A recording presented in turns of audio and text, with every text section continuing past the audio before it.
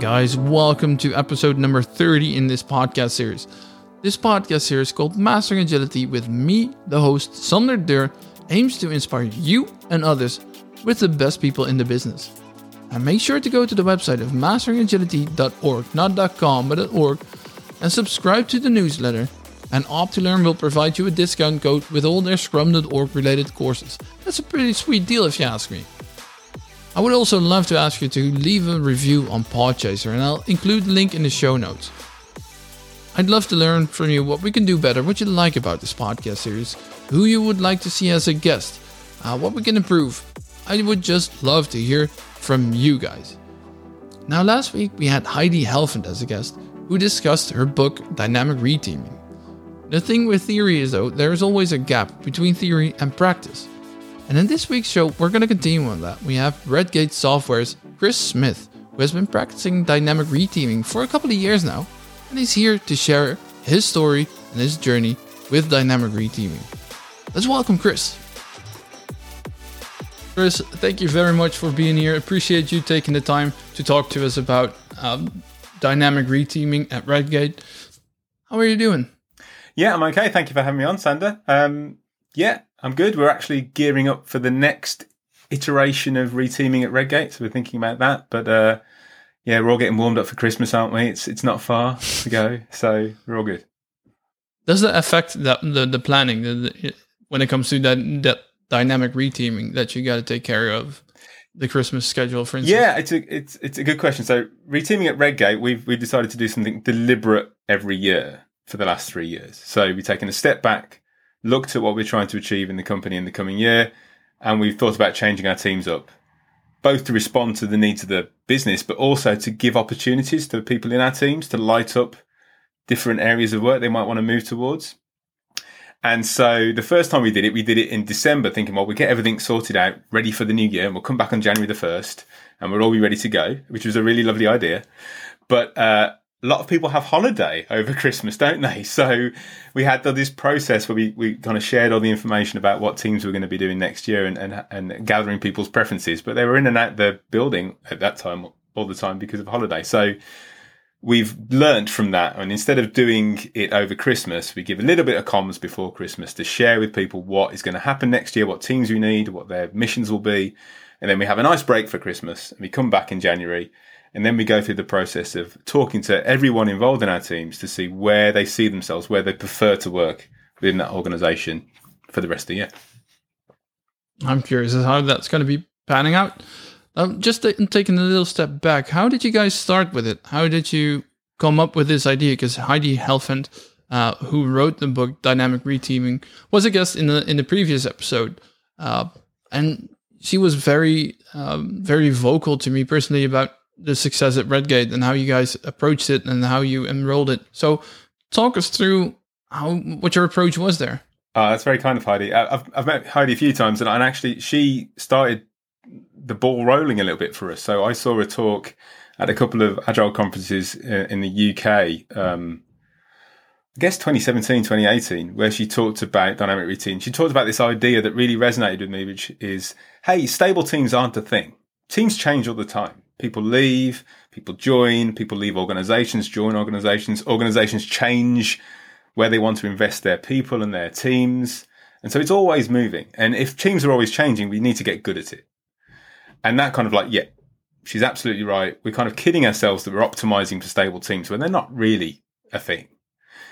So that got us thinking about we should be using reteaming, using the composition of our teams and changing that up in order to more deliberately respond to the needs of the company, but also to create opportunities for people.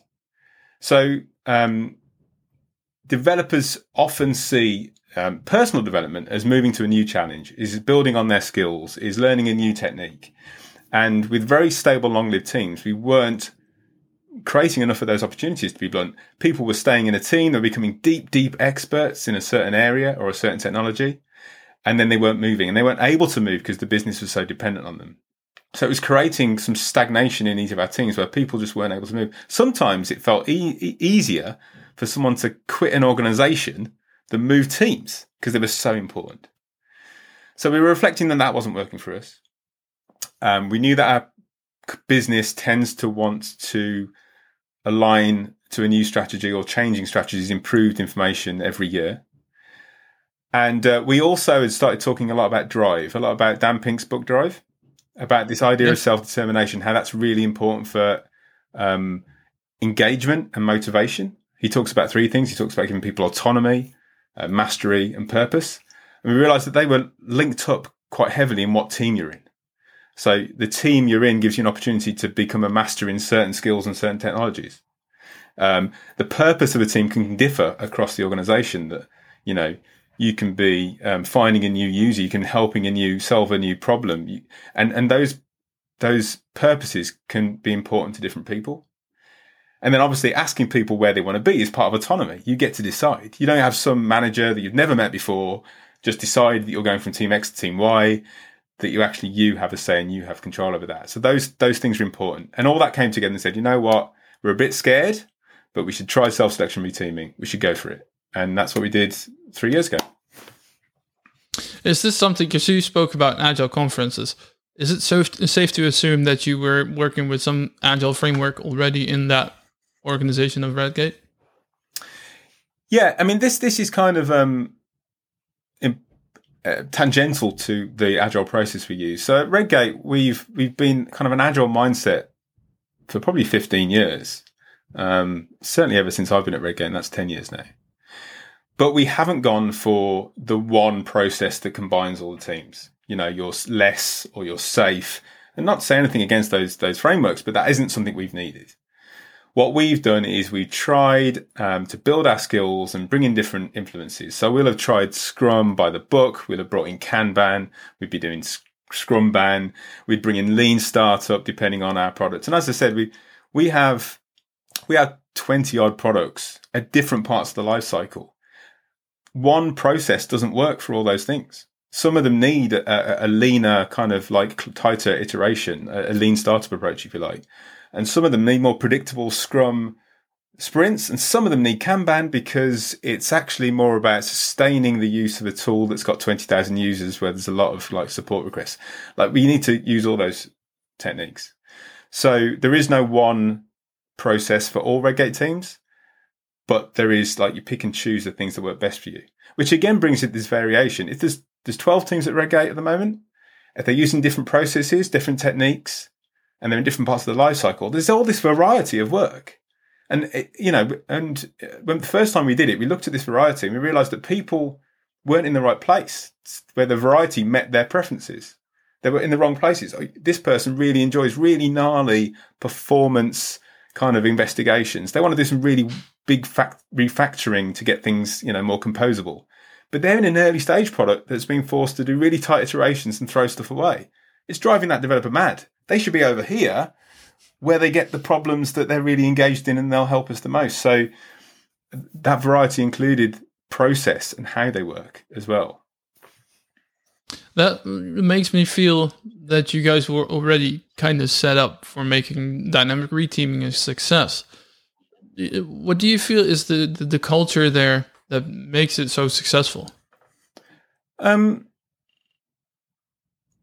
think well, there's the part where we talk about autonomy, mastery, purpose. And if you go to lots of software organizations, websites and their career pages, they all talk about trust and autonomy and that kind of stuff. Like it's what you put on your web pages. And we're trying to actually not to be too critical of the folks, because everyone has their own kind of difficult situations and own kind of culture to work within. But if we're going to say that, we have to choose things that support that. So it's not just that we do reteaming, it's that we're also choosing other techniques. Like I said there, we don't make one process for every team to use.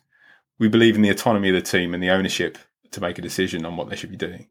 And it's that kind of stuff that creates this culture that reteaming is a part of. And I suppose that we had the trust from leadership and from the wider organisation to try these things, because it's quite a big leap of faith, isn't it, to sort of say, okay, well, we've always done a good job by a group of managers choosing the team and moving people around from top to down. That's never been that bad. Why would you change it? And so there's a lot of trust there to let us have a go at that. So I think sort of trust and that culture of autonomy and purpose is what's helped us make this a success. And that's absolutely critical. Do you assess like how people perceive that level of trust? Is that an ongoing process, or is it something that you just measure? Well, we're now going down towards Christmas. We want to do another round of that dynamic reteaming. What do we feel the level of trust is at this point? Or is that something that you continuously assess? I think we put a lot of time into working with our teams so that they're healthy and effective throughout the year. So it's not okay for a team to be dysfunctional at any time. And we need to, as a management and leadership team, help that team sort of tackle the issues they've got. So we kind of believe in Patrick Lencioni's kind of 5 dysfunctions of a team model, which is built on trust. So if trust is kind of not there for a team, we'll already be talking about that. We've kind of talked to our users about this model and the fact they need to think about it. Not a key part, I guess, for reteaming for us is none of our teams are failing. None of our teams are on fire, because if they do struggle, that's our primary goal, is to help that team. If you were to go into reteaming with 3 teams basically on fire, or kind of really struggling, and that people aren't getting on and they're not making progress in the work, or the wider organisation is kind of hammering them, then you go into reteaming, people are going to leave that team. They're all going to go somewhere else, right? So if you're going to have reteaming, you've really got to work on your teams being really good places to exist at all times. So that trust kind of has to be there. Our leaders know that trust has to be there. But we do take the temperature of teams, and we've done that kind of, I think, a couple of months ago. I think trust and feeling of being able to say what you think without being punished is kind of wrapped up in psychological safety. So we've used the psychological safety surveying tool, that's emailed from a third party that, doesn't belong to us and we can't control. So it's completely fair.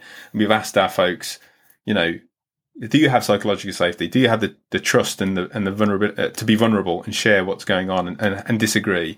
And, fortunately we got, positive sort of survey results to say, actually, yeah, people are feeling like this. And so hopefully they can go into this kind of reteaming event kind of trusting and also free to be able to say what they think and share their preferences. Oh, that's pretty awesome. I can also imagine new people joining the organization that have a different experience when it comes to being vocal about what they perceive as being their psychological safety. It could be a challenge to getting up to speed with actually being that open. How do you get people into that motion of, hey, it's okay here to say whatever you feel? It's a really good question. I think it's a journey, isn't it, when you join a new organization? And I'm sure you've done it as well, where you come conditioned by the culture you were part of, and then you come into a new one and everything seems different. And actually, what are the rules? And am I allowed to say that? Is it okay to sort of disagree? So I think for us, it's just, as I said, it's just taking decisions and having processes and policies that reflect our principles. So it builds towards people understanding the culture. You can't just say, it's okay, you're trusted. You can say when you disagree and you won't be punished. I can say that to someone, but until they see it in the teams and they see that they're thanked for their feedback and that actually what they're saying is listened to, even if somebody goes a different way, then it doesn't matter what they say. We've got to prove it. So I do think when people arrive in teams, they have to learn it. So we've got, as I said, we're coming up to our 4th iteration of reteaming. And for many people, because we've recruited, I don't know how many people, but, let's say there's 20% of the company that weren't here last year, that we've had that many new engineers start. They've never been through reteaming. So how does that work? Can I really move teams? Is it okay to tell my line manager that I don't want to be in their team anymore? And won't they think I'm criticizing them? So again, we have to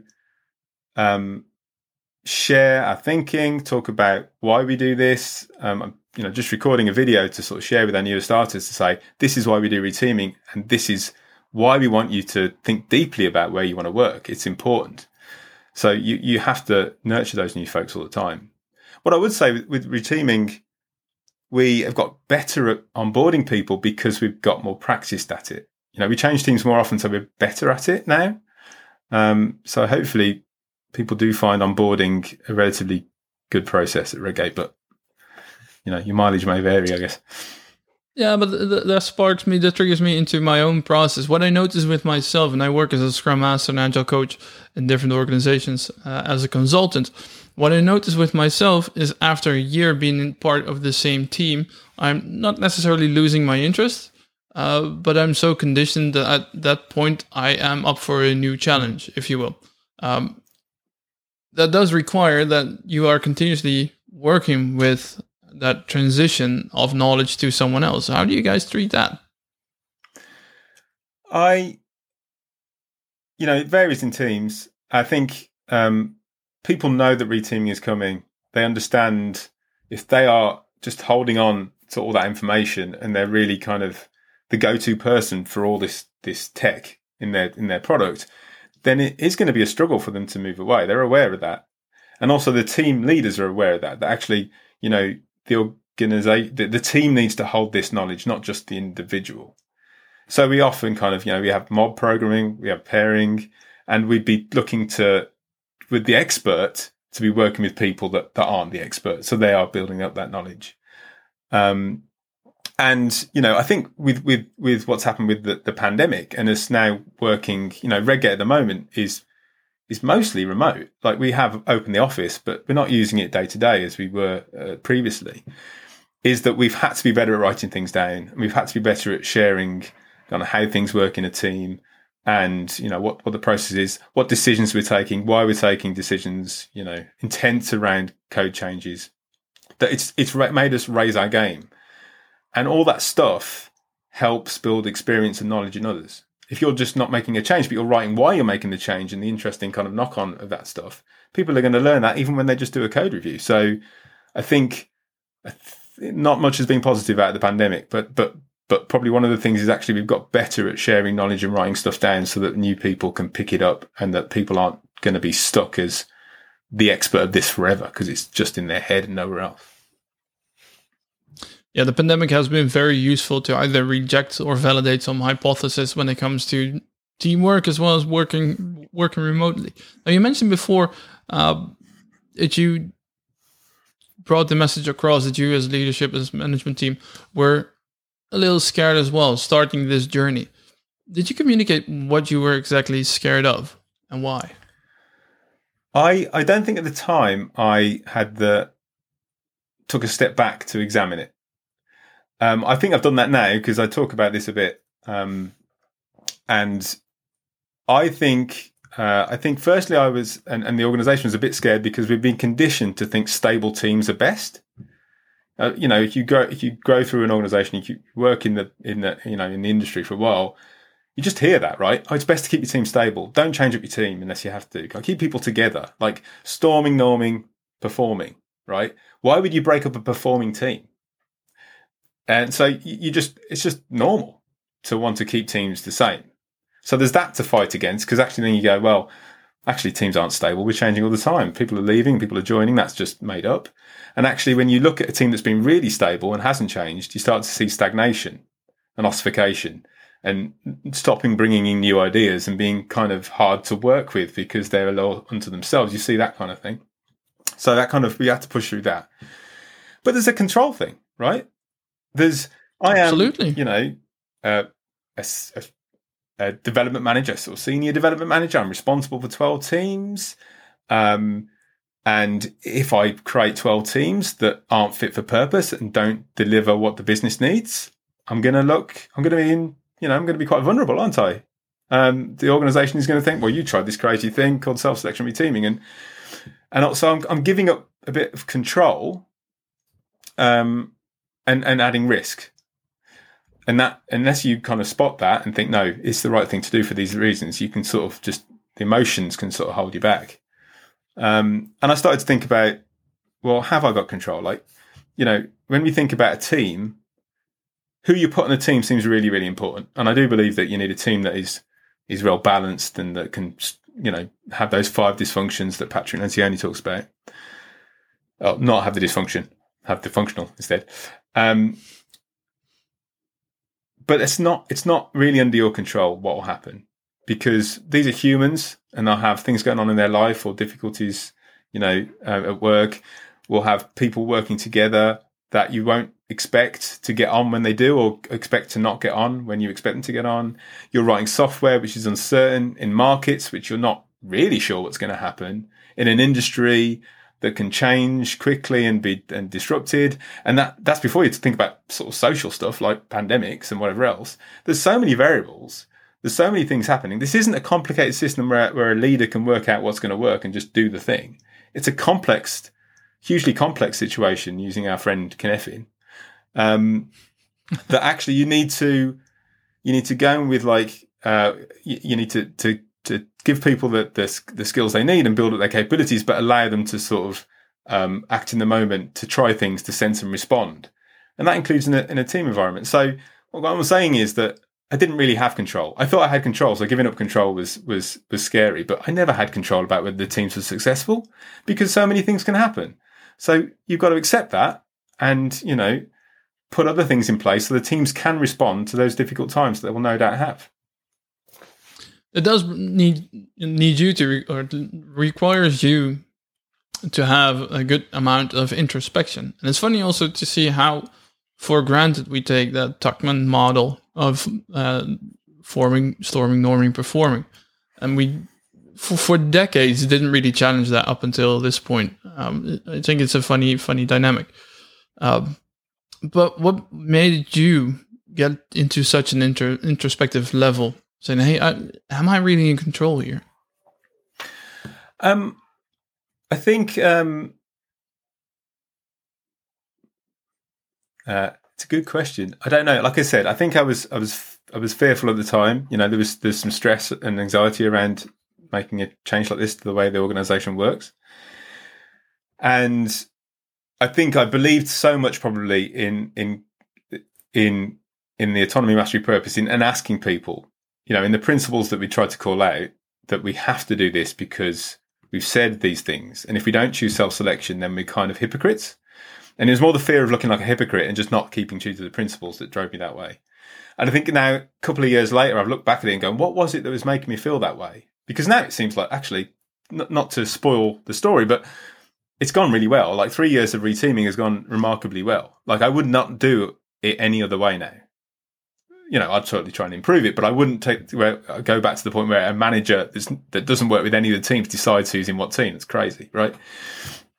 So, looking back on it, it's gone, well, what was going on there? And I've been a bit more aware maybe of kind of psychological aspects. So I picked up the book, The Chimp Paradox, by Professor Steve Peters, which talks about how the kind of amygdala kind of pushes your buttons and makes you kind of, you feel anxious about changes like this. And why is that?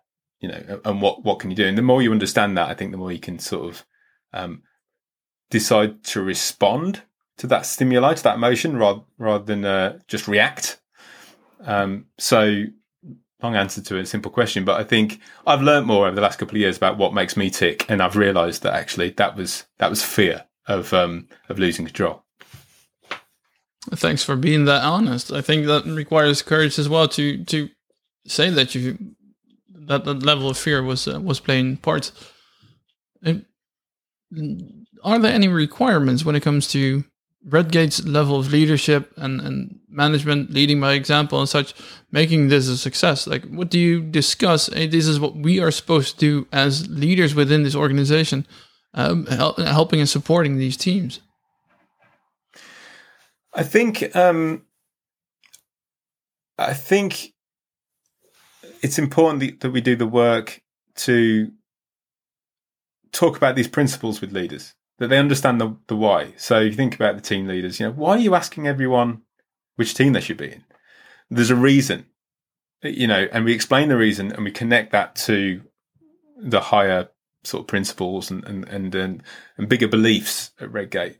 So you have to be ready with the why. And something that Redgate are very good at is asking why. Like, you're deciding we should do Kanban now. Why? It's like, okay, well, you need a reason. You need a reason, and quite rightly you do. You're changing kind of the process of a team. You need to understand why. What's your diagnosis of the problem? Why have you now taken us a different way?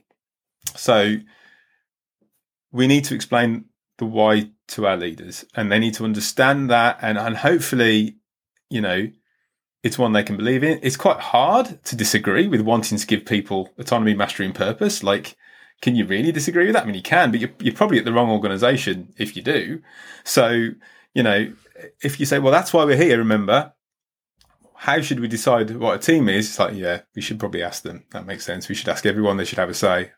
So, principles, I think, and that's for me a key part of like leading leaders and managing managers. Agreeing principles, but then stepping away so they can make decisions in service of those principles rather than telling them what to do. That makes sense. How has the response been so far from people within the teams? I mean, has there been any pushback, like saying we don't think this is a really good idea, this is not going to work for us, or is it unanimously positive?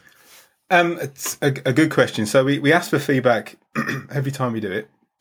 The initial feedback is, it's great. We'll always get feedback about how to improve it. The first time we did it was like, why did you do it over Christmas? I was on holiday for a week. It's like, that's a good feedback. We'll fix that next time. But generally, it was positive. It was really supportive of it. I remember one from the first bit of feedback we got the first time we did it. It was a whiteboard with stickies on, and it was a picture of a claw grabbing someone with a no entry sign over it, and it said, "Great to feel involved in the process." It wasn't like some arbitrary machine just moved us around. It was like, exactly, that's exactly what we want.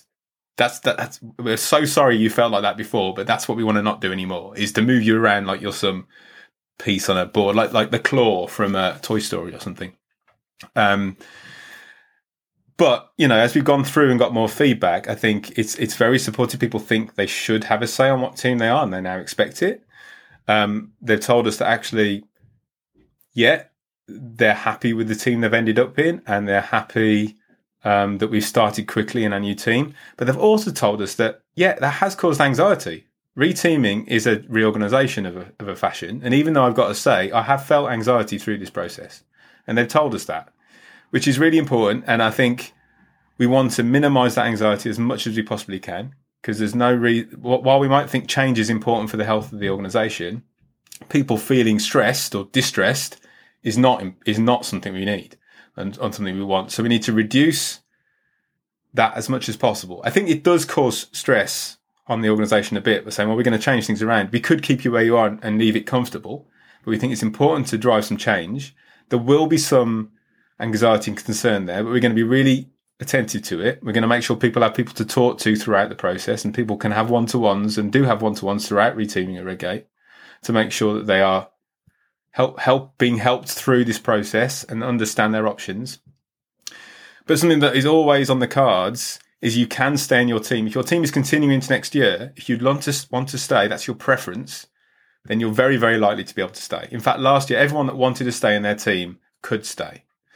And I think, reflecting now on last year, if I'd have said that up front, I think that would have reduced quite a lot of anxiety. It's like, okay, I really like where I am. You're not going to move me. Phew. And I think that would have helped. And we didn't say that up front, partly because we weren't sure we could guarantee it, but we were able to do it at the end. So in the end of Reteaming, each time we've done it, a third of people have moved teams. Now, I don't know what you were expecting when we asked. What would you think? Like, I've ruined it now for you, but like, was that high? Is that low? Is that a lot of people that move teams if you ask everyone? I'm not sure, to be honest. I mean, I've been in a semi-reteaming event or multiple events that still had that arbitrary claw in it. So I haven't been into a full, proper dynamic reteaming kind of style of approach of actually reteaming. When it comes to, when I relate that back to your question, I think it's relatively the same.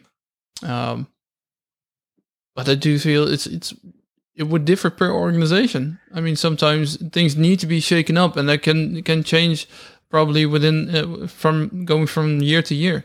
maybe this year it's going to be a third of people, and maybe next year it's going to be half of them. I don't know. Yeah, I mean, I'm really interested to see how this pans out for us, because I didn't know what the number was. I mean, it's possible that 80% of people could have asked to change teams. I mean, that would have been very difficult to support, because the chance of them all landing in appropriate places. A third seems a really sweet spot. So most people stay in their teams, and that's fine because they've recommitted to the team's mission. It's like, no, I want to be here. Not managers told me to be here. I've chosen that this is where I want to be. That's really important. But a third of people moving creates those connections between teams and just shows that it's normal to move teams. Well, a third of people move. That's normal. So it's something that you can do. It's allowed. It's supported. And is that something, by the way, that you guys check out as well? If you have a really high number, like you just mentioned, 80%, hypothetical 80%, would that be reason for concern? Like, oh, right, maybe we messed up last year. What's going on here? Why is it so high? Yeah, I mean, I can imagine. I don't know. We're going into the next one, and I don't know what to expect. I hope it's a 30, and like I said, 3 times been a third. Last year was interesting. I mean, this was really interesting. We're in pandemic, middle of a pandemic. It's January 2021. I thought people are fed up of change. The whole world is changing. You know, it's been a really difficult year. I'm just going to keep things the same. Like, I'm not going to rock the boat at work. And maybe that's my mindset. And that's the thing I'm projecting. Because actually, 37% of people move teams. Actually, there was the need for that change. There was the desire to move to new challenges and try new things. During a pandemic, during all this other stuff that was going on, which was really interesting and counterintuitive for me. I thought it would go the other way and people would not move. So again, what will happen this year will be another lesson for us as to how. Let us know how that's going to work out. I will do. How does such an event look like? Like, what's the process that you go through? How does it work in practice? Like, do you get together in one single session? You mentioned the whiteboard before, which is probably going to be challenging now with the pandemic going on. How does it work? How does such an event look like? Yeah, it's kind of it's a month process probably. So from end to end, I'm not saying everyone stops doing work. It's like it takes us a month to get this done. For some self-selection on the kind of full freedom self-selection, I think it can be at other organisations. It can be, look, we'll get you together for 3 hours, and in that session you will choose what team you're part of, and then that's it. It's done. And we don't do that. We think that's we think that's probably too much pressure to put on people, to put them in a room and they want to come out having chosen their next team for the next 12 months. It's too much pressure, and actually it probably gives an advantage to those of us that are louder. It gives a disadvantage to our interest if we're introverted a bit or neurodiverse or whatever else. Like, you know, it's a game that some people can win at when you stick them in a room and they get to just say what they want. So we have stepped away from that kind of probably a fully free-form self-selection event, and we say, well, I'm not going to do that. There's part of the process that looks a bit like that, but it's not that. So what we do is, firstly, when we know what our teams are going to do in the next year, we share that. As early as we can, as early as we know enough detail, we tell everyone, these are the 12 teams, this is what their missions are going to be, and just so you know, next year you're going to get a choice for you're going to get to share the preferences for where you'd like to be on those teams. Then we think the next important step is to get our leadership roles in place around the team. So we have a trio of leaders for each team, which is quite common now. I think ours is technical lead, product designer, product manager, and they lead a team and help set context and direction and support them in making decisions. And we want to get those 3 folks in place around the team they're going to lead in the next year early, because their job is to light up what the team's going to be like for the rest of the organization. So to think about, what is the strategy for this team? What are they going to own? What aren't they going to own? What's daily life going to be like? What will their process be like? You know, will they do mobbing? Will they like pairing? You know, what skills must they have? Like, this team has to have 3 really good web developers. If it doesn't have 3 web developers, it's probably not going to work.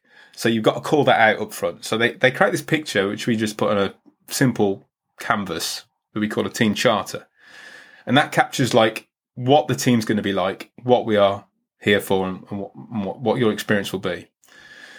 So the leadership's created those things, and those are shared. And now, because we have online tools and we don't have to wait to meet up physically, we share those, and everyone gets to peruse those in their own time and look at every option that's available on those posters.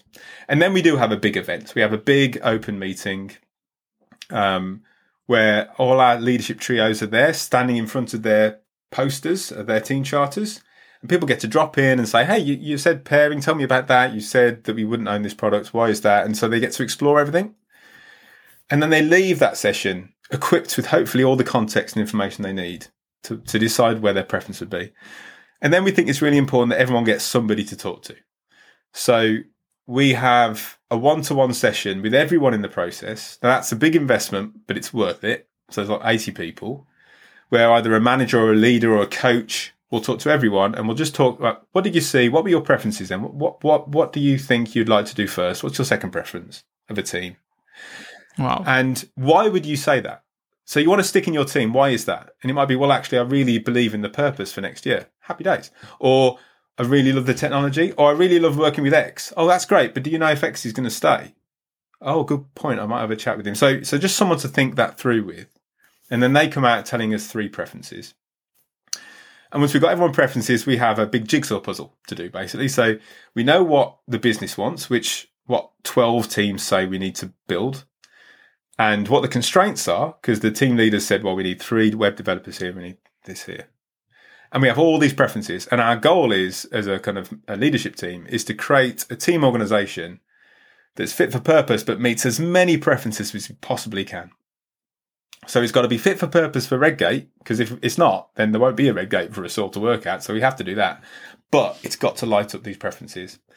And for the 3 years we've done it, we've been able to meet a preference for 97%. I know the stats because I've done it. Oh, wow. 97% of people have got a first, second, or third, and about 80% have got their first preference. It's just panned out that way. And for the people that haven't got a preference, because we know why they wanted to move, we can often find options that speak to that why and that they weren't aware of. So actually, you said web. Did you know this team does a fair bit of web? So, oh, okay, interesting. Well, how about there? So we do take care with the people that didn't get their preference, as well as, celebrating the people that did. And then everyone's decided, and then we have a set of like workshops that we use with teams to build up connections and get them going. So they get to know each other. There's some social stuff, but also, history of the product and what their strategy is going to be and how they're going to work. So we've got good at those kind of forming activities that you need to run to get a team moving fast. So that's our process. That's incredibly powerful. I would love for way more organizations to treat it like this. I think so many people could benefit from this. What do you see is the benefit for Redgate itself? What has been the outcome? So there's been a lot. I think firstly, we've been able to make the teams, and it's been done with the support of everyone involved. So we're not making change to the teams, we're making change with them. And that's been a kind of cultural benefit. But I think, so what we've seen is Reteaming is now an established event. And so it doesn't create as much anxiety as it might, because we're used to doing it and the organization expects it. And so you'll see developers say in the middle of the year saying, in a one-to-one with their manager, I'm thinking about moving next year. I think I might want a new challenge next year. And they can sort of talk about that because they know it's coming and they can build that into their personal development plan. And so it's just an established event. And this is from an organization that we didn't used to move people around very much. They didn't want to, that we have a third of people moving. I think we're better at forming teams, as I said, and therefore onboarding new members. And I think we've seen good practices spread across teams better. So this team has had some success with a lot of mobbing. And as they've moved, they've brought that with them and talked to their new team about it. We've also seen, especially, I guess, during the pandemic, when we are no longer co-located in an office, it's harder to go and talk to a team you don't know. I mean, we're developers and it can be quite a drag or kind of a bit of resistance to go and actually talk to someone that you don't work with every day, that you don't know. And so by a third of people moving each year, we've had social connections with different teams. So I know that team because I used to work with Jeff, say, last year, so I can go talk to Jeff. You've forced some connections, and we're just not getting those naturally with everyone working remotely in their teams right now. So we're forcing a bit of that. And I think another thing that's really important, we've proved to the business 3 years in a row that we can be really responsive and agile to their changing needs, to their changing kind of strategy, while still giving everyone a strong influence over where they work. So they can't argue that isn't possible, right? And they never would, right? But they can't now because we've proven that it's doable, and that the teams have been really effective when we've done it. So, and I guess the final thing is, and this is maybe surprising, but it's really good for employer brand. So we've blogged about it quite a lot, and it's not abnormal for someone in an interview to mention it and say, "I've heard about this reteaming thing. Tell me about that." And someone told me just last week that they were in an interview with a team lead, and they told them about reteaming, and their face lit up. Like, what, really? So, when you join a team in a new organisation, you're just dumped into a team. Maybe you end up joining one that you like or not. But there's no expectation you might get to move teams and like see the world and have influence over that. So knowing that you're joining an organisation that lets you have that has been, I think, beneficial to recruitment, which I guess makes sense. And like, why if you've been in a team that does a company that does reteaming, you'd think carefully about moving to a company that didn't do that. I think because it's powerful for people. Absolutely, and that really ties back to indeed Daniel Pink's drive. Yeah. Now this has really worked for you guys, for you at Redgate. Are there, in your experience, types of organizations where you feel this would not work? Well, I'm sure there are, and I guess there's cultures where this won't work. There's areas where people like managers would get beaten up for taking a risk on this, and it not going perfectly. They might get into trouble. So I guess there's a psychological safety aspect to it, but if you look at the actual work, I haven't probably got enough experience of other organisations to tell you that. But I could imagine, I've talked to somebody who works. So my company, we are a portfolio company. So we have 20 products. And we also have a variation, as I said, of approach, variation of process. So there is a lot of options. If you worked at an organisation that really was excellent at teams working in concert, if you were all working on the same product, and if you all had exactly the same process, and that there was kind of, what would be the point of changing teams, I suppose? Like, there may be less drive because work is similar in every team. So maybe you'd only be moving to work with a new person or work with a different person. And actually, you might want to enable that personal development through a mentoring program or for some coaching with different people. So I guess that, because we have a variety of work, people are really using it as a mechanism to learn new things and to build experience. So I guess it might not make so much sense for a one product company. Yeah, true. Hey, what I really enjoy about this conversation is that it proves theory to be doable. For instance, one of those things with Scrum or with Safe or any other kind of framework that I always get during courses is good and all, and it sounds really perfect when you mention it, like when we're going through the theory, then it's all very peachy, and it's that desolated idea that seems to be perfect in theory, but that's not going to work in practice.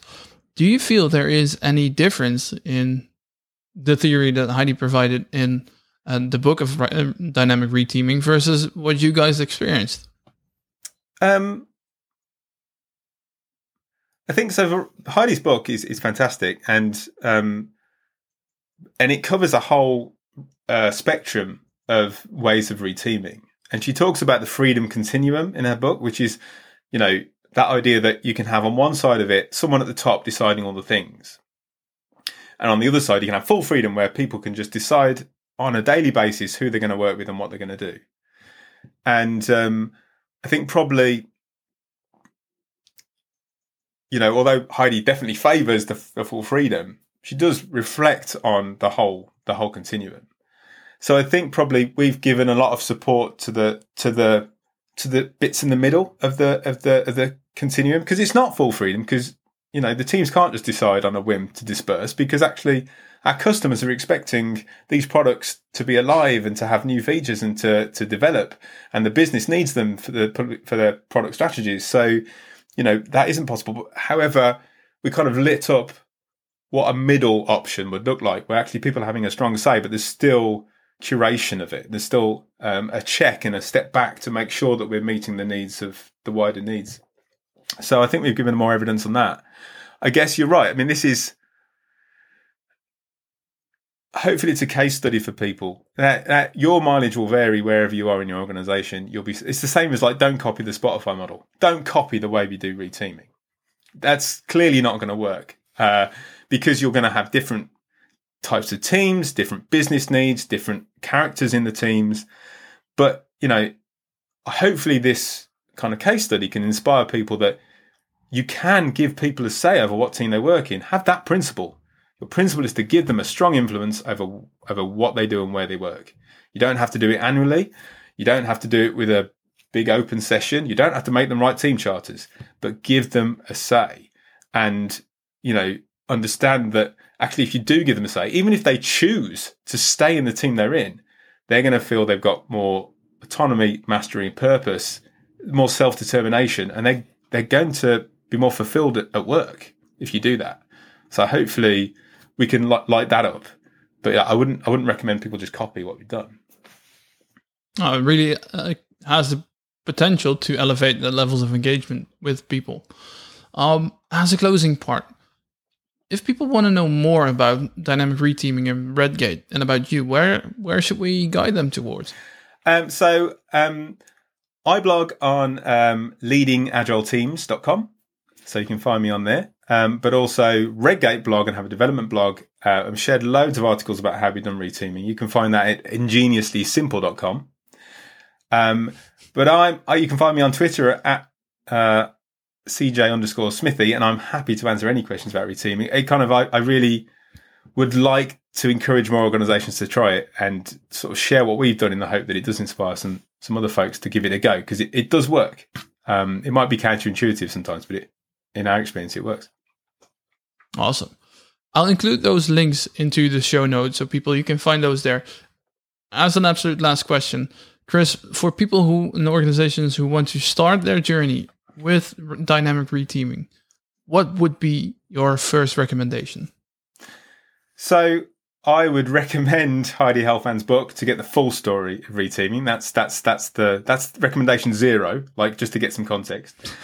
The first recommendation, I think I would engage in that idea of whether you're seeing some disadvantages of very stable teams, and whether you're seeing some problems that deliberately changing up your teams could solve. Are you seeing siloing? Are you seeing teams struggling to work in concert? Are you seeing deep experts being created but then unable to share their knowledge and having to leave the business because they can't change teams? If you're seeing those things, then hopefully you can line up a self-selection process to ameliorate some of those problems. So look at the business impact that maybe the way of doing things is having, and be able to provide this alternative, this thing you could do to, as I say, resolve some of those. And you can say you can try it. So experiment, try it in a smaller group, see if that works, and then expand it, and show that it can work at your company.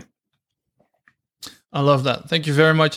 Thank you very much, Chris, for being here. I really appreciate you making the time to be on this show. Hopefully people will learn more by this episode. Thank you again for being here. You're welcome. Thank you very much for having me, Sander. Welcome.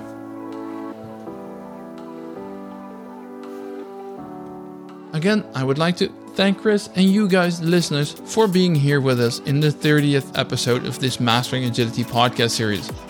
A number that I'm pretty proud of. I would like to ask 2 things of you.